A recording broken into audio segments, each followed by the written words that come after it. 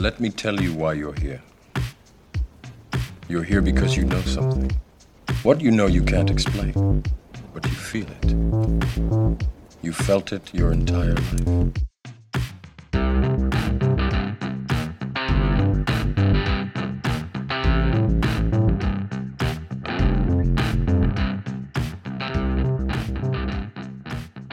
Hats.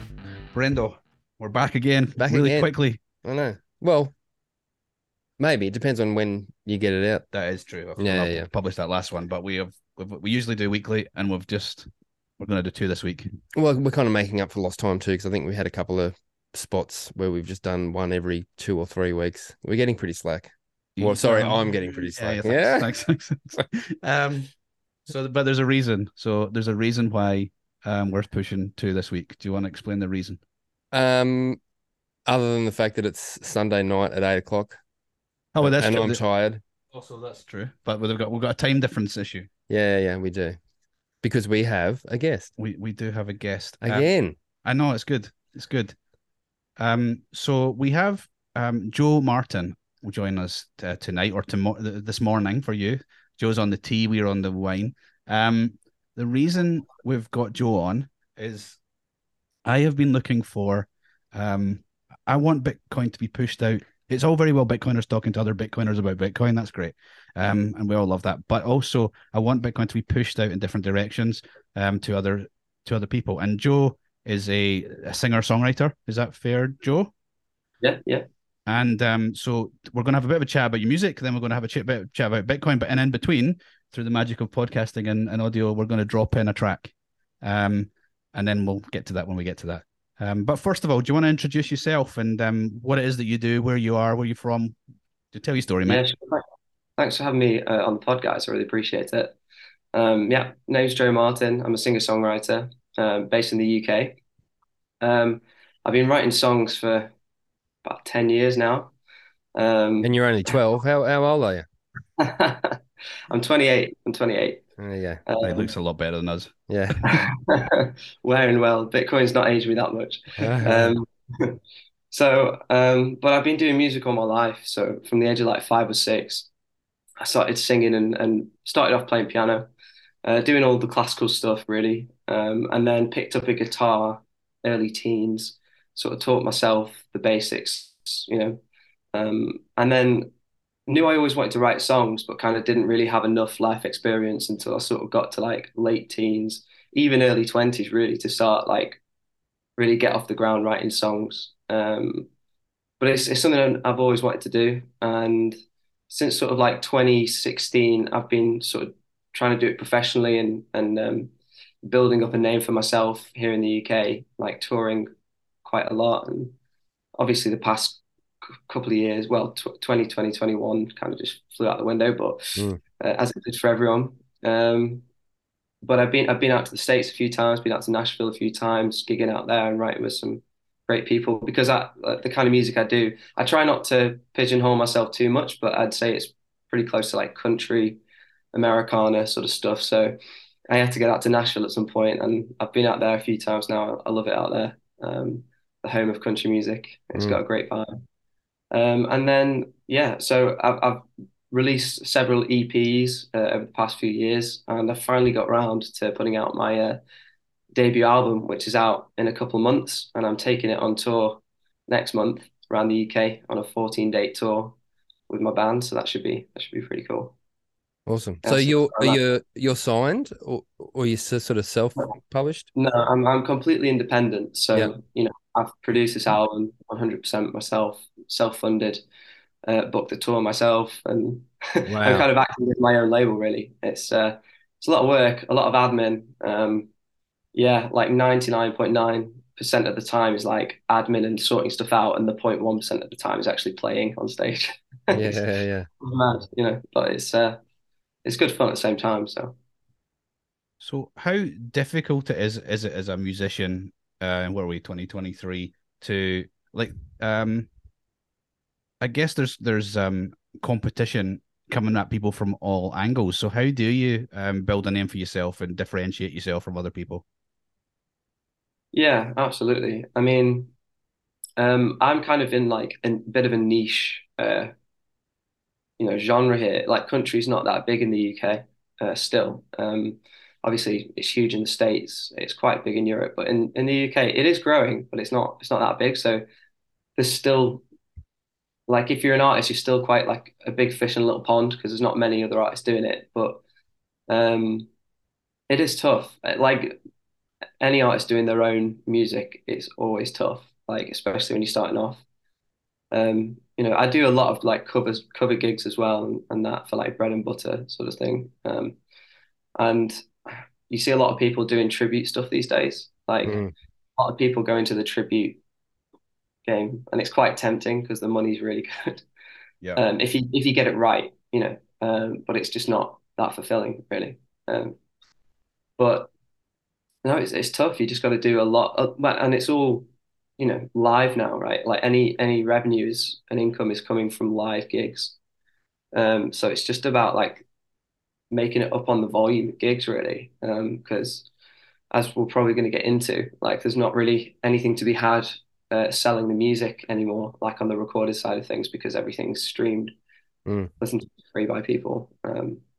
So that's sort of like revenue stream for the musician has kind of been taken away slowly as the internet's, developed. And Well, it's really. I mean, I guess it's really an industry. I mean, it always has been, but it's so much more so an industry for the huge mega acts, and little guys just yeah, don't get a go, don't get a run in at all.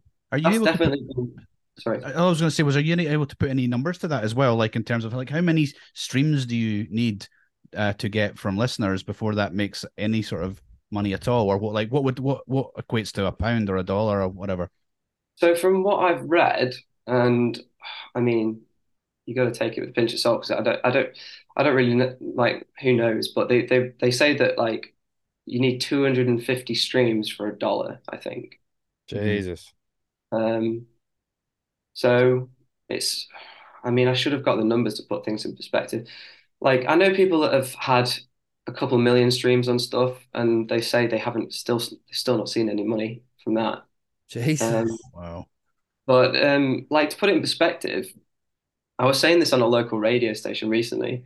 I'm like, yeah, you need 250 streams for a dollar. And then like I sell one CD at a show for £15 Yeah. off one person. So Hmm. how many?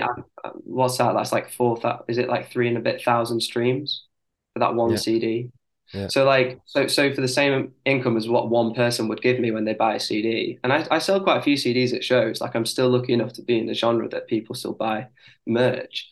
It's like, man, like that one person that's bought that CD, it would have taken 3 or 4 thousand people to listen, um, Make that. to make that online. And it's mind blowing, yeah. So if you're selling like 10 CDs a night, which I do fairly frequently. It's like, man, that's like 30,000, 40,000 people a Yeah. night, like equivalent online would have taken for that same amount of money. So Yeah, does that then take you to the point where you kind of don't really care about the online, that you have to use it and to build the following, but it's actually not, it's never going to be about the money on it online. yeah, of course. Yeah. It's kind of like seen as a loss leader now, which is kind of weird. Mm. It's like your main product is a loss leader to sort of get people into live shows almost Yeah. and selling physical merch like t-shirts or whatever else you're selling. Um, So yeah, it's kind of weird, really, but it's where we're at. It's the world we're living in, and maybe Bitcoin can fix this, roundabout way. Sorry, go on. Before we get to that, just a quick question about the country music. So, were you always a country music kid, or did you kind of, grow into it? Did you just decide it was a bit of a niche that you could have a crack at? Yeah, I definitely wasn't into it as a kid. I grew up like listening to what my parents listened to. Basically, it was like 60s, 70s stuff. There was some country stuff in there, but yeah, I kind of was like singing folk, like British, like traditional folk stuff, really, in my teens. And then I came across country music because of this. Well, it was this TV show, Nashville, came out in the UK. A lot of UK musicians cite this show as being like an influence on them. Mm. And I was listening to the songs on this TV show, and I was like, these are great. Like, I love this kind of music. And then started discovering more sort of modern country acts that were coming out of Nashville, and like Throw a dug couple into at me. Throw a couple at me. that. Like Casey Musgraves was an early one that I listened to. Yep. And then like Chris Stapleton, Oh, and they're my two. They're my two guys. yeah, Love and them. then Jason Isbell, Yeah. Brent Cobb is lesser known, but he's great. Yeah, and I just discovered this whole new world of music, and I just got really excited about it. And I was just like, yeah, I want to start writing songs like this. And it was the lyric, it was like the story side of it all that hooked me in. Like the very lyric based, and they're very clever with their wording. And it's they're not using any fancy language. It's just very basic, plain, ordinary. It's like layman's poetry, I call it. It's just like pretty basic, but it's the way the words are crafted.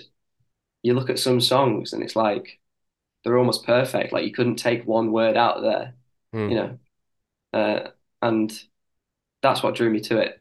So I sort of say my songs are quite story based, really. Yeah, yeah. I for me personally, growing up, I couldn't stand country music because my dad was a huge Eagles fan, and I think when you're young, you're just like, I don't. Well, I mean, it's at one point, like maybe early teens, you go, I don't want to be into what my parents are into. Yeah, Yeah. And Until you then realize it's actually all right. yeah, and then I think, and then because I've done some stuff, when in my 20s and whatnot, and then I started, thinking, oh, a couple of Eagles songs are okay, and then it's same thing, like Casey Musgraves, that Slow Burn song just blew my head away. yeah, Chris Stapleton blew me away.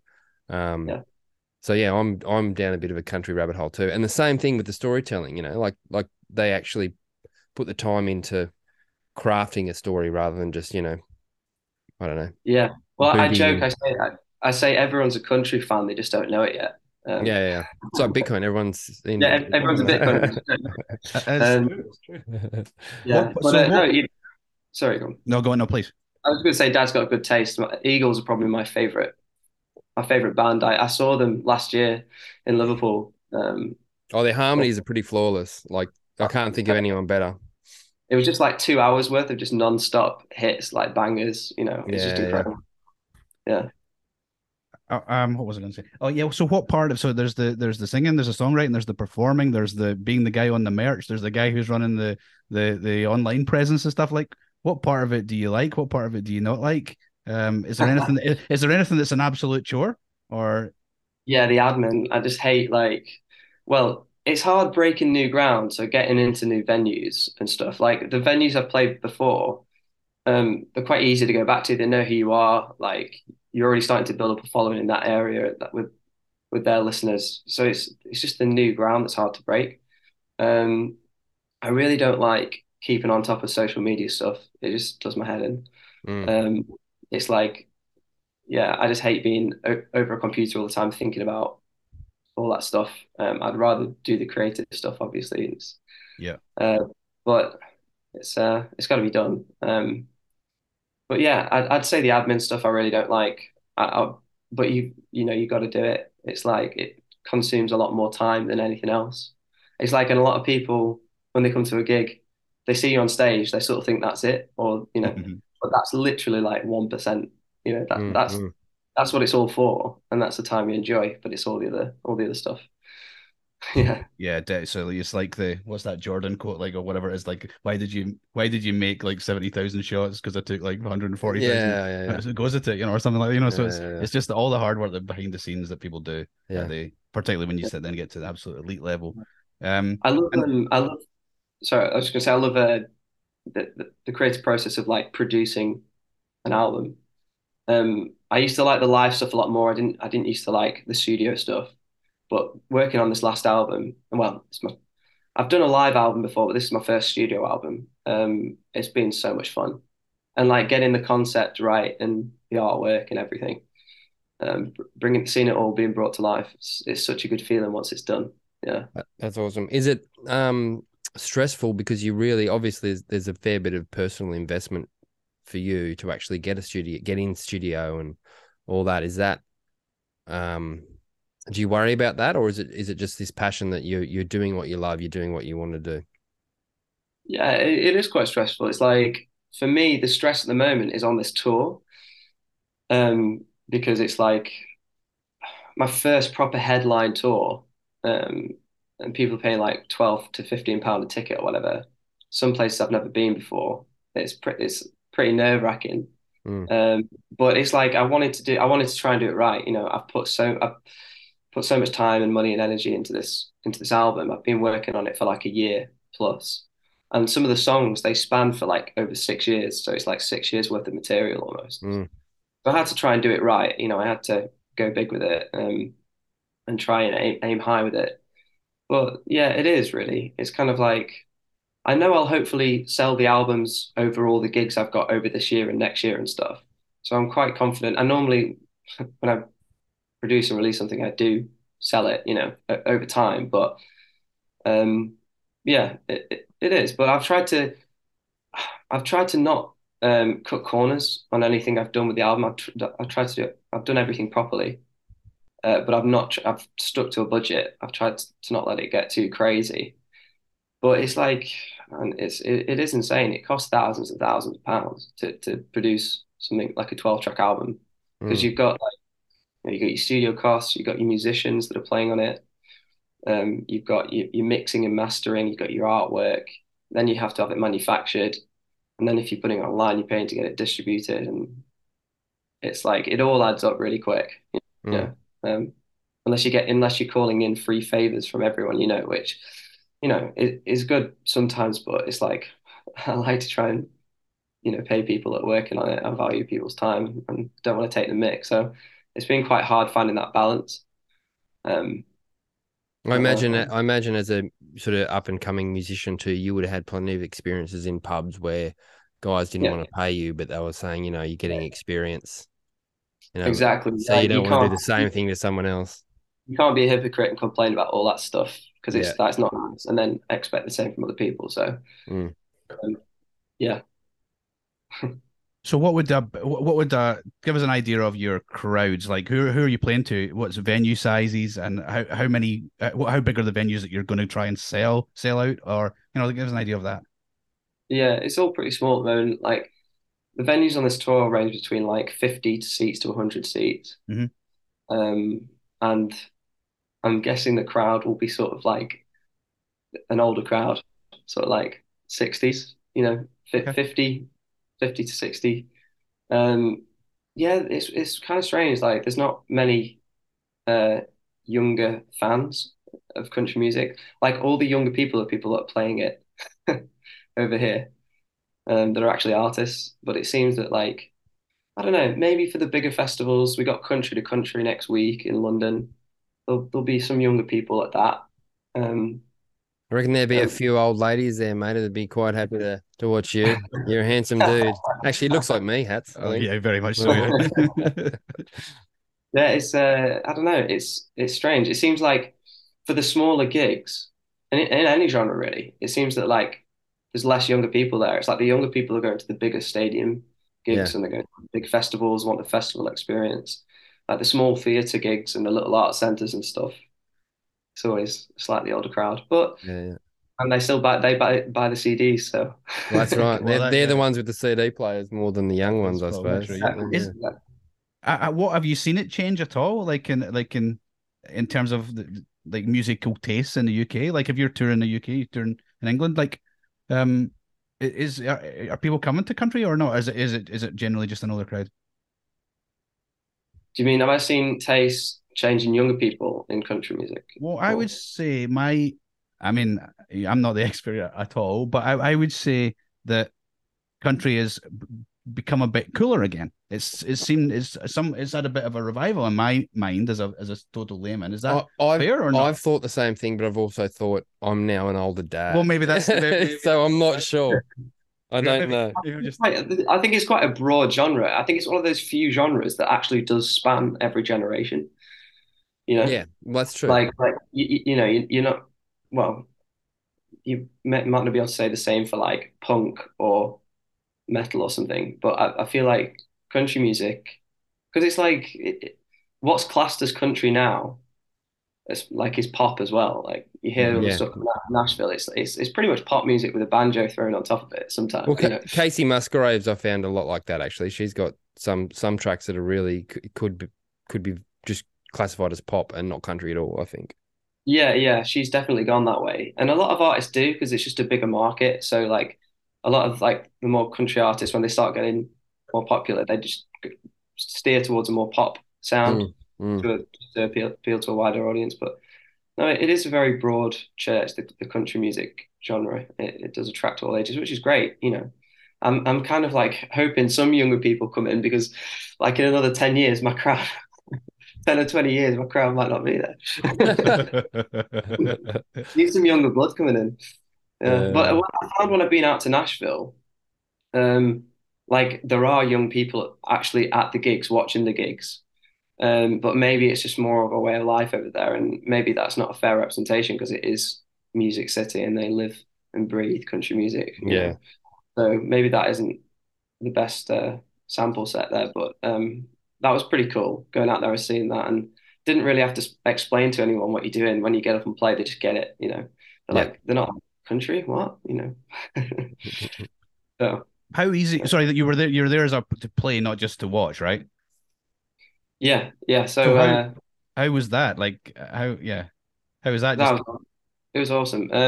So first time I went out there, I knew no one, like literally no. I knew one person, which was a bit of a tenuous link with like a family friend that I'd met like once for like an afternoon when they were over in the UK. And yeah, so I didn't know anyone. And then the second time I went out there, the same family friend gave one of my demo tapes into a venue called the Bluebird Cafe. And like for anyone that doesn't know country music, like probably wouldn't have heard the Bluebird, but it's just a small little venue, but it's quite iconic. It's put a lot of people on the map. I think Taylor Swift was discovered there. Garth Brooks was discovered there, and but for me, like I kept seeing it every week on this show Nashville that I was watching. So I had heard of this venue, the Bluebird, because it was on the show every week. So I jokingly said to Terry, my family friend, we when you go back to Nashville, we hand in this demo CD to the Bluebird. And she was like, yeah, I will do. And I thought, oh, she's just like being nice. And she's probably never going to make it there. Anyway, several months go by and I get this email out of the blue saying, this is Rob from the Bluebird. We've listened to your demo tape. We really like it. Next time you're in Nashville, do you want to play? And Wow. I was like, this has got to be a scammer. Like, Yeah. I was like, how is this possible? Why the Bluebird? And I was like, looking it up and Googling this guy, and I was like, oh my God, is it that demo tape that Terry? So I messaged Terry, like, did you ever hand in that demo tape I gave you? She was like, yeah, I handed it in, like, when I got back. That's how they've reached out to me. So Wow. I booked, How long ago was that? that was 2017 now. Wow. That's So cool. I booked flights back out there, went back out, played the Bluebird, and then, but the cool thing is, soon as I got the date of the Bluebird, you can then go to other venues and Mm, say, I'm coming over from the UK, I'm playing at the Bluebird. yeah, that's I right. wanted to play some other places while I'm in town. And all of a Yeah. sudden, you would never have got a look in. And all of a sudden, they're like, oh, okay, we'll have a listen to you. Oh, yeah. Oh, we like what you're doing. Okay, come play our place. Yeah. So Nice. it turned into like, playing sort of several small places as well. And then it was a bit of a foot in the door. And then it's kind of like it's a good talking point when you're over there and you're talking to people in bars or at other open mics or other things. You're like, yeah, I've got a Bluebird show. You just casually drop it in. Got a Bluebird show in a couple of weeks. And they're like, oh, dude, yeah, do you want to hang out? Do you want to write? And you end up like meeting Yeah. people and writing with Mm. people. And it started snowballing from there. And then the following year, 2018, I just followed up the same guy at Bluebird, like, oh, I'm thinking of coming back out again next year. Would you have me on again? They were like, yeah. So I went and played the Bluebird again, and the same thing happened again, and met more people on the next trip. So yeah, that's how it kind of worked out there. But it's so cool. I had to pinch myself when it finally came around. It kind of felt like a bit of a dream until it was actually happening. That's cool. Because I'd been watching it for maybe at that point like 5 years. like this TV show, like that had started the whole thing that got me into country music. I've been watching this venue every week for like 5 years on this show. And then you're there. There, and I'm like, it looks exactly the same because they use a different Bluebird like setup. It's obviously a set for the show, but they've got it exactly the same. It's like, oh, it's really cool. So are you like this because you come over as the English guy, are you like a novelty for them, or are you sort of exciting for them, or I was hoping I'd be a bit more of a novelty, to be honest. Oh really? Yeah, right, okay. Ladies. Yeah, it's quite touristy, so they get a lot of British tourists going over there. So yeah, okay. maybe if I was there a few years earlier, I would have been a bit more of a novelty. Everyone thought I was Australian though. No, everyone thinks it's like New Zealanders as well. Yeah, they couldn't work out the northern accent, I don't think, that I've got. So they were like, "Oh, you're from Australia?" I was like, "No, I'm from England." They were like, "Oh, you're from London?" No, no. I was like, "I'm from near Liverpool, Beatles land, and Manchester, Yeah. Manchester United." They're like, "Oh, okay." But then I went out to Alabama when I was over there as well, a bit more in the sticks, and they were a bit more interested Yeah, because cool. many people going through there. But It's like when you're traveling, like you go to a little place, and people really appreciate you being there, and they want to, you go in the local pub, and the local people want to say hello, where you from, and ask your stuff. But if you rock up to a big city, Well, that's like you in Australia, probably. but I'm not. When I first, we live in a little place in on the east coast of Australia, and when I first got here, it was a much smaller place, and I was probably a little bit of a novelty, but no, not so much. No, fuck no. Not so much. People either that or people have met me and they realize they're not mean anymore. Well, now is when we should actually put Joe's song on. So, do you want to introduce it for us? Yeah. And then we'll do a little bit of Brenda will do a little bit of magic.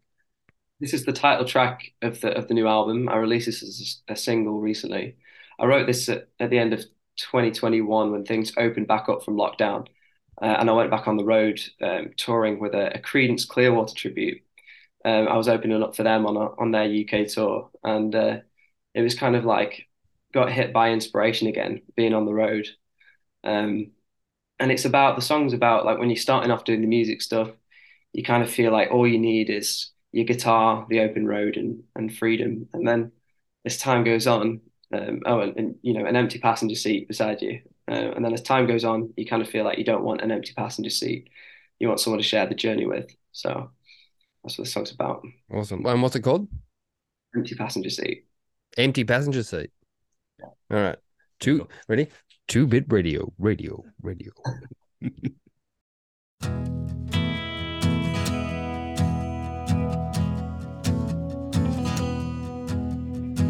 Big city lights are shining down on me, different ones than yesterday.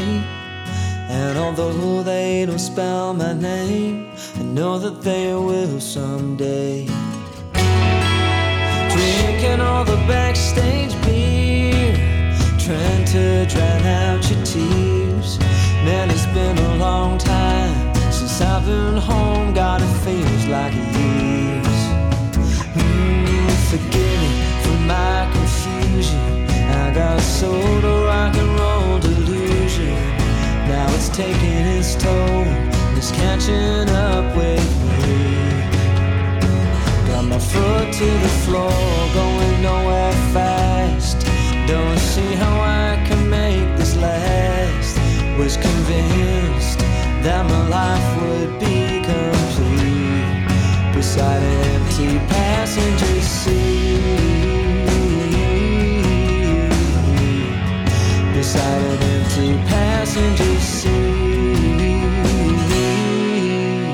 Another service stop, oh, another train to hop.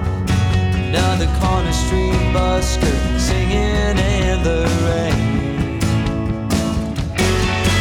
Stringing my J45, sneak side nerves make me feel alive. But I think of you to try and keep me sane.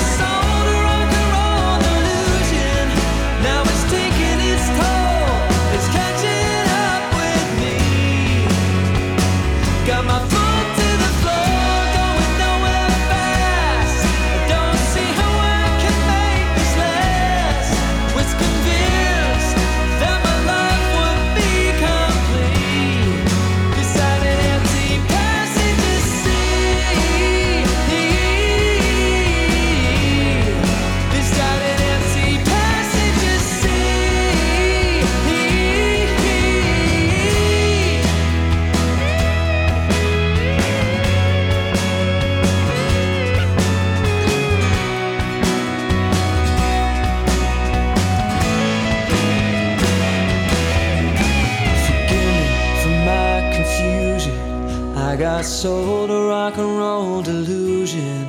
Now it's taking its toll and it's catching up with me. Got my foot to the floor, going nowhere fast. Don't see what can make this last. Now I know that my life won't be complete beside an empty passenger seat. Beside an empty passenger seat. Beside an empty passenger seat.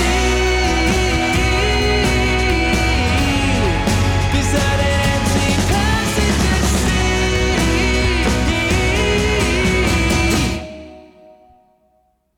And that was Joe Martin with Empty Passenger Seat. You're a desperate DJ. Want to be right? Yeah, Radio that's it. DJ. That's it. Just going What to do radio. you think of that? That was great. Yeah, really cool. You liar! Didn't even listen right there just now. We need to. We should have been listening. Right there just now, so we felt back in the mood. So we felt like we just listened to. We could ask some coherent No, questions. but we have heard it, and it's very good, man. It's good. It's good. Thank you. So Cheers, guys. Where are we gonna go? We're going to go with what value for value, or what Bitcoin can do, I suppose, for a musician like Joe or a musician like Brendo. Yeah, and whether you feel like the internet has killed everything from a monetary perspective, and then other than like your gig and your merch and all that kind of stuff, or whether that can come back again when you genuinely build a relationship with like a fan base.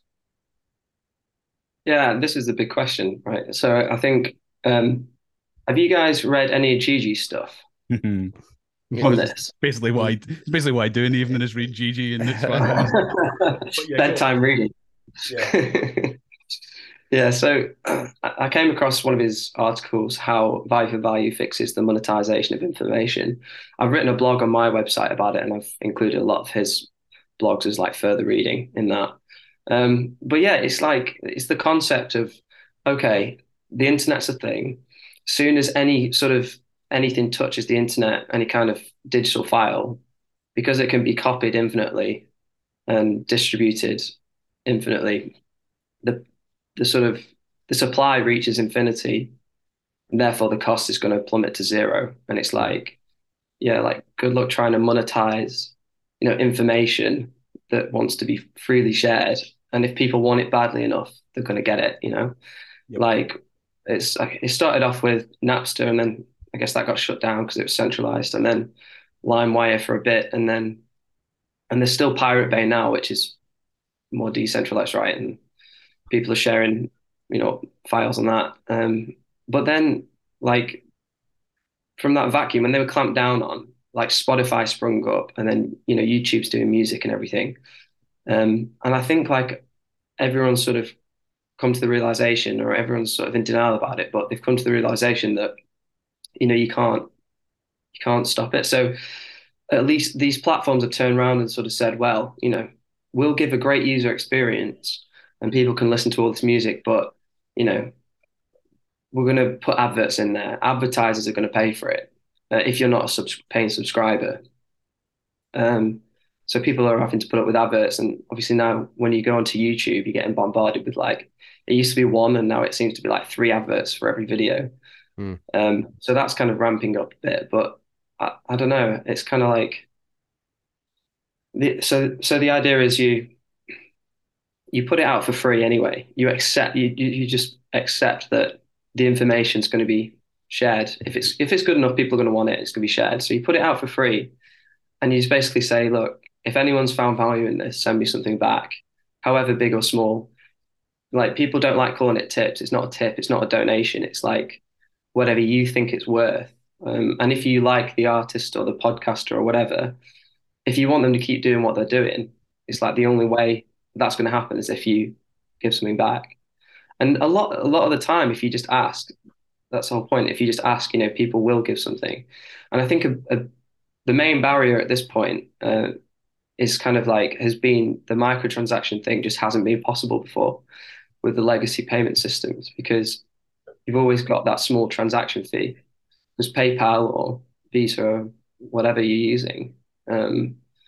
Because they're kind of like a business with overheads. They've got employees and they've got premises, they've got servers, they've got costs, and they need to pass those costs on somehow. And like they're not going to be able to do what the Lightning Network does ever, because the Lightning Network is just open source code, and it's kind of like can be run at near zero cost, and it's not got all these other headaches that these other companies have to put up with. So there's nothing really malicious in the fact that these other companies can't do these small microtransactions. It's just that it's kind of unfeasible for them because of I think, yeah, you've made a good point too, in that people generally will happily pay for something that they see as valuable to them. So a great example, I think, Radiohead. I don't know if you remember this, but years ago, Radiohead, was it Parlophone or some record company that they ended their ties with, and their next album, I don't know if you remember which one it was, might have been King of Limbs, I'm not sure, but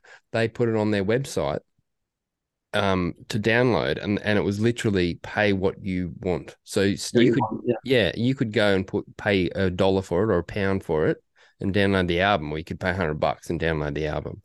And I think that was still pretty successful for them. Obviously, they're a huge band, but that was like a really cool early example of a band just sort of going fuck you to record companies and just going, people will pay, and they did. So just for your reference, Joe, we have this podcast. We have many pods have we done? 70 something? This will be 75. 75, and we've been going for about too long, about a year and a half. Too long. Yeah. As everybody else said. But we're going for a year and a half, right? But it is pushed out there on all apps, frankly, but it's also on the Value for Value Podcasting 2.0 apps.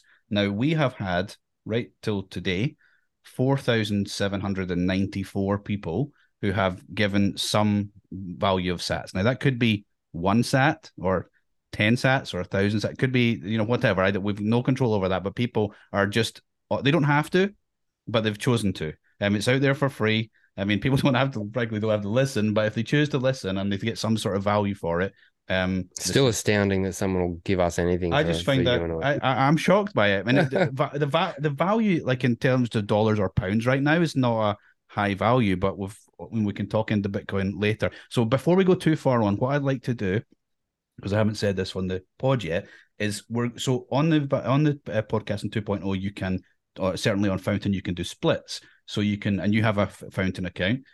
So what we're going to do is send the entire content of any boosts or streams of this episode to Joe, right? Yes. And we're just going to see what happens. So I'm asking, I don't always ask, and I feel a bit uncomfortable asking, but this I really don't. So if you just listen to Joe's song and you enjoyed it, could you send him some sats via our account? And you can go on yourself and check that we did exactly do that. That's exactly what we're going to do. And let's just see what happens. Just as a little bit of an experiment. Because I'd love to see the fact that I don't think everybody's going to pay. I think that's maybe 1%, 5% people may pay. I don't know. But it's just as an experiment. Let's just see what happens. Yeah, and leading up to this pod this morning, my little experiment was putting on an old YouTube video of mine with a girl I used to sing with from about 15 years ago. And I said, if anyone likes it, send me a zap or, whatever. Because I was wanting to orange pill her as well. Have you spoken to her about that yet? No, haven't spoken to her. But I was kind of keen just to rock up and go, right, here you go, here's your share. Hasn't done so great, but I'm not a professional musician like Joe. So thank you, Daz. But that's cool. When you say, "Oh, I'm trying to get someone else into Bitcoin," can you send a few sats so they can see what it's like? Everyone's happy to, send something normally to kind of help orange pill, if you will, or just show the technology to someone else. But like the whole, I think the barrier of like commitment with streaming sats just falls tremendously, because you can send 10 sats or a sat, but like it's like a tenth of a penny. Like, it's not a huge financial commitment. And then people might, after that might send a bit more. But before, it doesn't make sense with PayPal to send anything less than sort of £1. You can't really, probably can, but it doesn't make sense. So all of a sudden, like if someone's thinking, oh, probably should send a few quid, they already hesitate with that. Yep. Whereas if they can send like pennies, and if they can do it with one click as well, Yeah. the commitment barrier of that, rather than putting in like a long card number on on someone's website or something, it's just completely different experience, isn't it? Yeah. Um, Reduce the friction.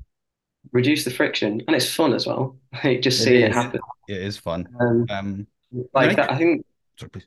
So I was going to say that I think the main barrier really at the moment, it's not even people receiving the value for value stuff or getting set up with it like artists. It's the people sending it. Like there needs to just be a really easy on ramp for the person in the street to just get going with it, because it doesn't make sense if I was like saying to someone, right, okay, hop on Wavelake or Fountain and send me some sats. They'd be like, right, how do I do that? I'd be like, right, well, you gotta go to an exchange. You probably have to KYC yourself, buy some Bitcoin. Oh, and then you've got to get it onto Lightning, and then you've got to get it into a wallet, and then either top up your account in Fountain, and they're going to be like, "What? No, there's like 10 steps there. Then no one's going to do that." So until there is something, and I keep coming back to this, like something like Strike, for instance. I know they're out in the US, aren't they?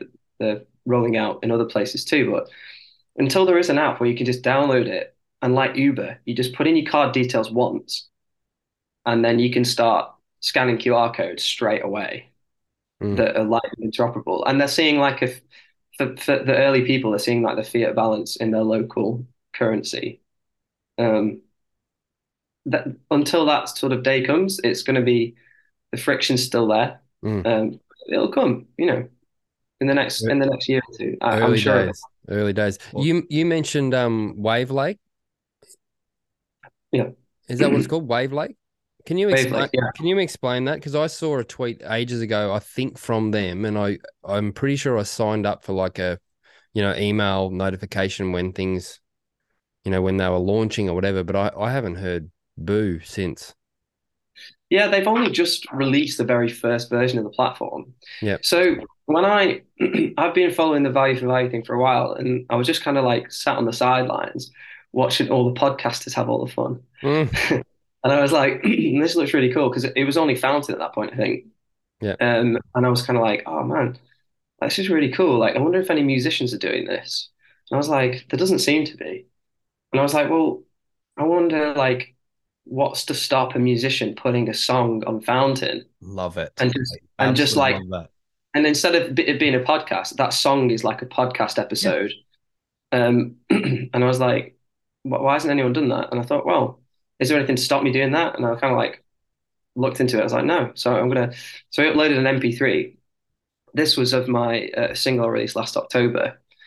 And I was like, just give it a go. And then I was expecting like zero response. I was actually worried that I'd be like, put this out there and people would be like, what are you doing?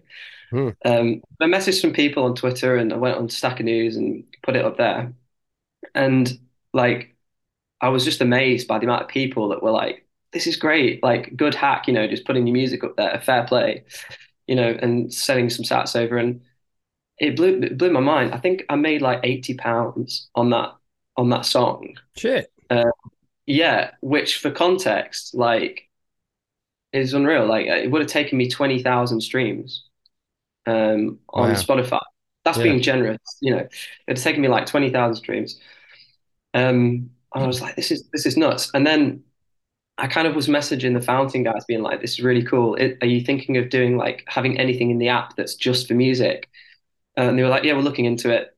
And then at a similar time, I got contacted by Michael and Sam from Wavelake saying we're building this platform, and it's doing what Fountain's doing, but it's just focused towards music stuff. And I was like, oh, that's great, And in its current form, it's just a web player. It's not an app yet. But I think I'm sure they will be developing an app. But yeah, so they were like, can you help us test this? We're still testing this out. So, they gave me like a link to like to make an account before it went live, and I was just kind of like giving them feedback of bugs and stuff I ran into. Um, and yeah, and then it went live, and yeah, it's great. I've had good response. I put my last single up there, Empty Passenger Seat, and that's doing okay. There's still not many people on there, but it's cool. It's kind of like, I think it's good to have a separate music thing where people can go just for Yep. music stuff. Definitely. So it's and not when an that- app yet. Is that what you're saying? Yeah, I think when it gets into it, once it's developed for into an app, and like there's like a search bar on there, and they've got stuff to like kind of playlist and like categorize by genre and stuff like that, and it starts to become more of like a Spotify like experience. Yeah. And that'd be great, because a lot of artists will be like, well, hang on, I'm putting my music on all these platforms anyway. Why don't I put it on one more and Yeah. actually get paid directly by fans for it? Like, I think we'll start to see a big migration of people come over to that, and maybe even start releasing stuff early on Wavelake. Yeah.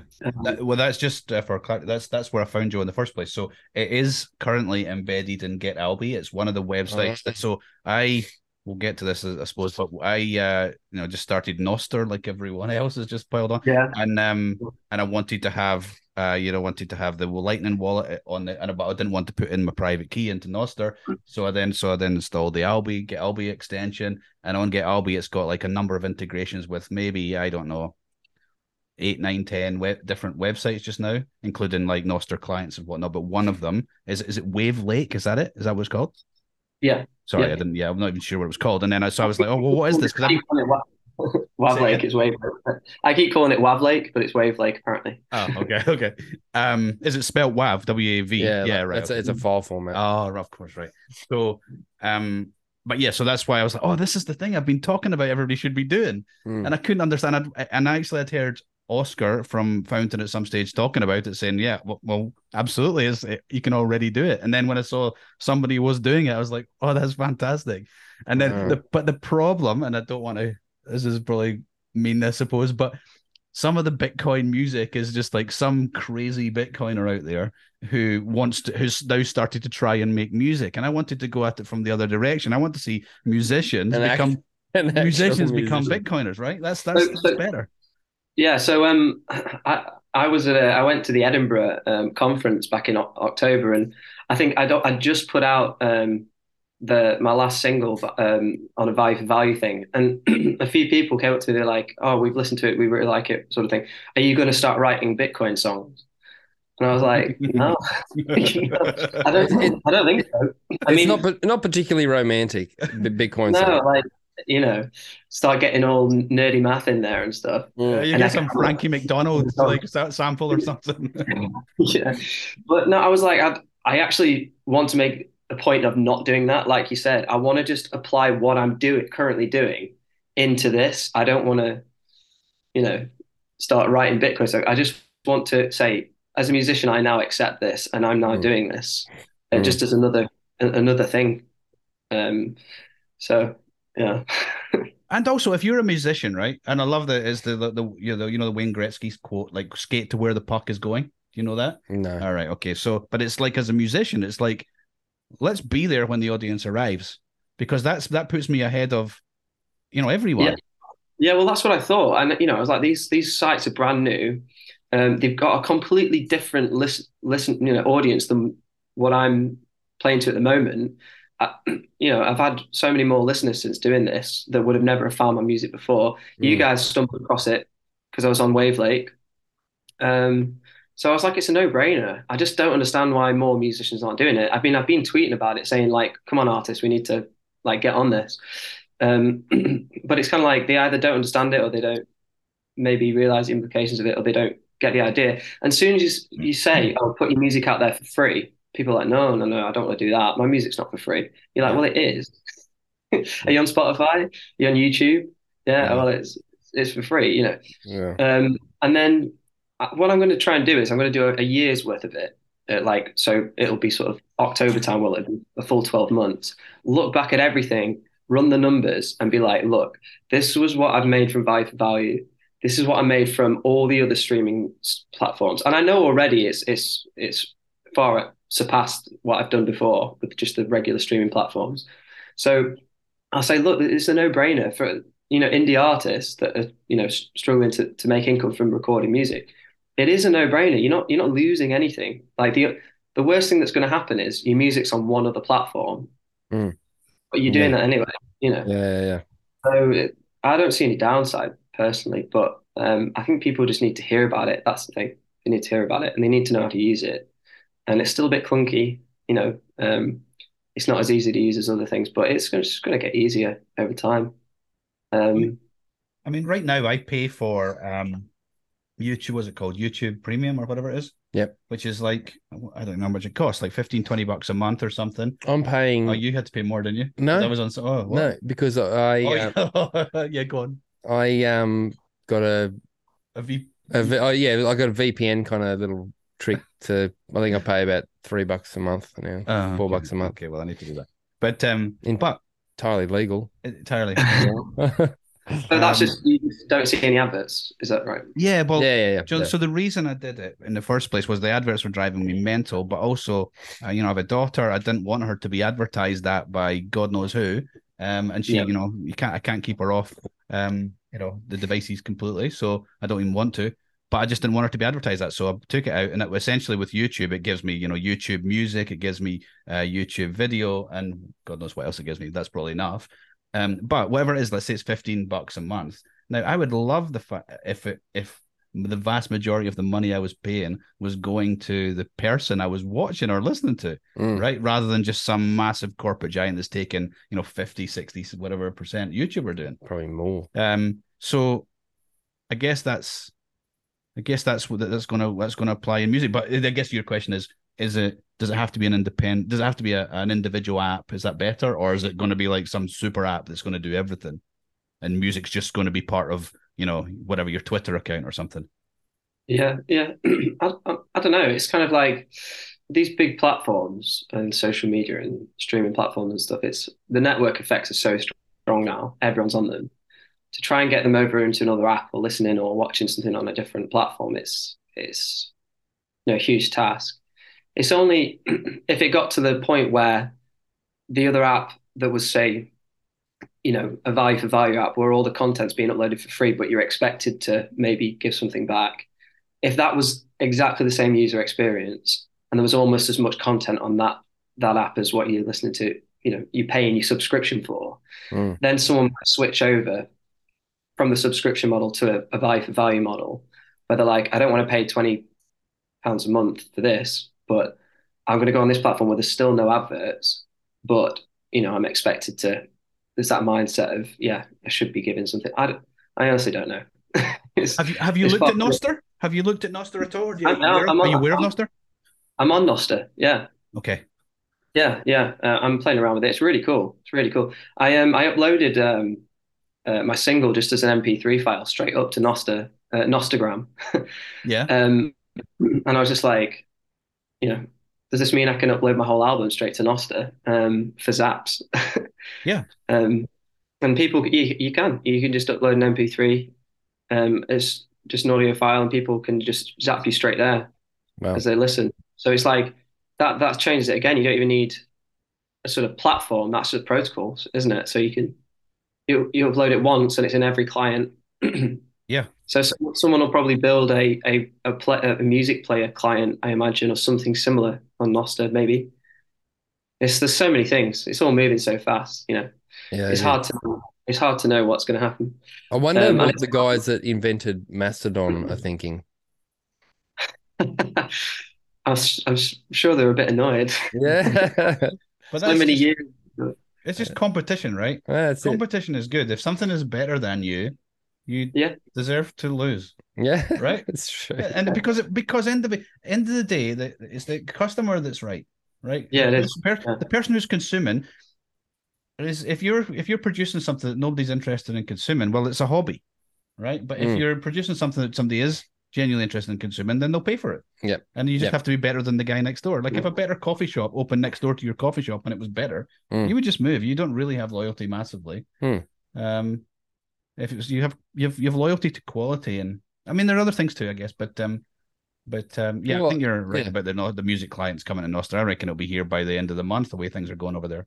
Yeah, for sure. It's crazy how fast the being stuff is being developed. I mean, you just can't keep up. It's Yeah, I don't know what they mustn't be sleeping, the people that are working on this stuff. It's crazy. It's exciting. It's exciting though. So tell us, just quickly go back to the touring then. Where are you going? What are when's the tour start? And what do you want people to know? Yeah, so it's all up the UK. 14-date tour starts April 13th. I think the first gig's in Devon. The last gig's in Manchester, hometown gig. And yeah, I'm going everywhere. So you can find tickets if you're in the UK and you're interested. You find tickets at my website, which is joemartinmusic.com/tour. I've got a couple of dates in London, got a couple of dates in Scotland, going to Glasgow and Good luck. Kinross. Good luck. Kinross. I've done the Kinross gig before, so but yeah, no, it's going to be great, and most of it's with the band. There's a few dates that's just going to be me and the guitarist, but most of the dates are with the band. And yeah, we're just going to be playing the album top to bottom, really. I did a little thing where I sold some tickets for Bitcoin. I had a little offer going. Nice. Sold, I think I sold five Wow, tickets. that's good. I'm That impressed is by good. that. Better than none. Yeah. It's great, and people were like, "Oh, I've not listened to music before, but I saw someone retweet that you're selling tickets for Bitcoin. Had to listen to music. It's great coming along. I think one of them's coming along to the Kinross gig in Scotland. Awesome. So that's pretty cool. And I was like, well, I'll sell my merch for Sats if you want. Yeah. Definitely. Buy a t-shirt while you're here. So Do you yeah. have after the gig? Do you jump on the table to sell your own stuff? Are you the yeah, good man. Absolutely, yeah. Well, yeah, wish you all the best, man. That's exciting. Good to talk to you. Definitely. Yeah, and I'm also gonna do a little idea where I'm gonna do a little value for value pack with every album I'm selling. But so they can buy the album without it, but if they want a little value for value pack, have you guys heard of I think it's called the Light Sats? Have you heard of Light Sats? No, go on. It's a way to tip Sats to people, and then if they don't redeem them, you can get them back. So you can get little cards printed up with a QR code on. And you can top it up. You can top them up with any amount. So say like I'm just going to do a pound's worth of Sats, whatever. Get these cards printed up, slip them into an album, and then on that card they'll scan a QR code, and they'll go to the Light Sats website, and it will walk them through downloading a wallet, how to use it, how to redeem the Sats, and then at the end I'm going to sort of say. Circle back to my website or to any website on this list and try sending a few of the Sats back. And this is how value for value works. Tell them to either go to Fountain or Wavelake. Yeah. Because they're getting onboarded with a small amount of money and it's not theirs, so it's not like they're having to pay anything or whatever. It's like low friction. Get them set up with a wallet. Get them using it. Because the thing is, it's like. I don't know how much longer CDs are going to be going because now a lot of the time people at gigs are coming up to me saying, I'd love to buy a CD off you, but I don't have a CD player. So yeah, and sometimes they buy a CD anyway because they want to support me, but then they're not got a CD player. So I'm like, that CD is just going to be sat on a shelf somewhere and never be listened to, which is, I don't think is the best way to support an artist. Like there's better ways, and I want to try and show people that buy for buy is a better way of doing it. So. That's my little way of trying to like get people into it and orange pill a few people, hopefully get them thinking about it. I was just about to say it's not like the empty passenger seat tour, it's the orange pill tour. That's brilliant, man. I'm loving that. Yeah, absolutely. Oh, listen, I wish you all the success. Thank you very much for taking the time. I know it was an early morning on a Sunday to come and chat to us. So yeah, all the best. If there's anything we can do, just reach out and we'll happily do it. So yeah, no worries. Thanks for having me on. I appreciate you giving me the platform. So it's been fun. Thanks, Jay. That was awesome, mate. Cheers, buddy. Nice to meet you guys. Cheers.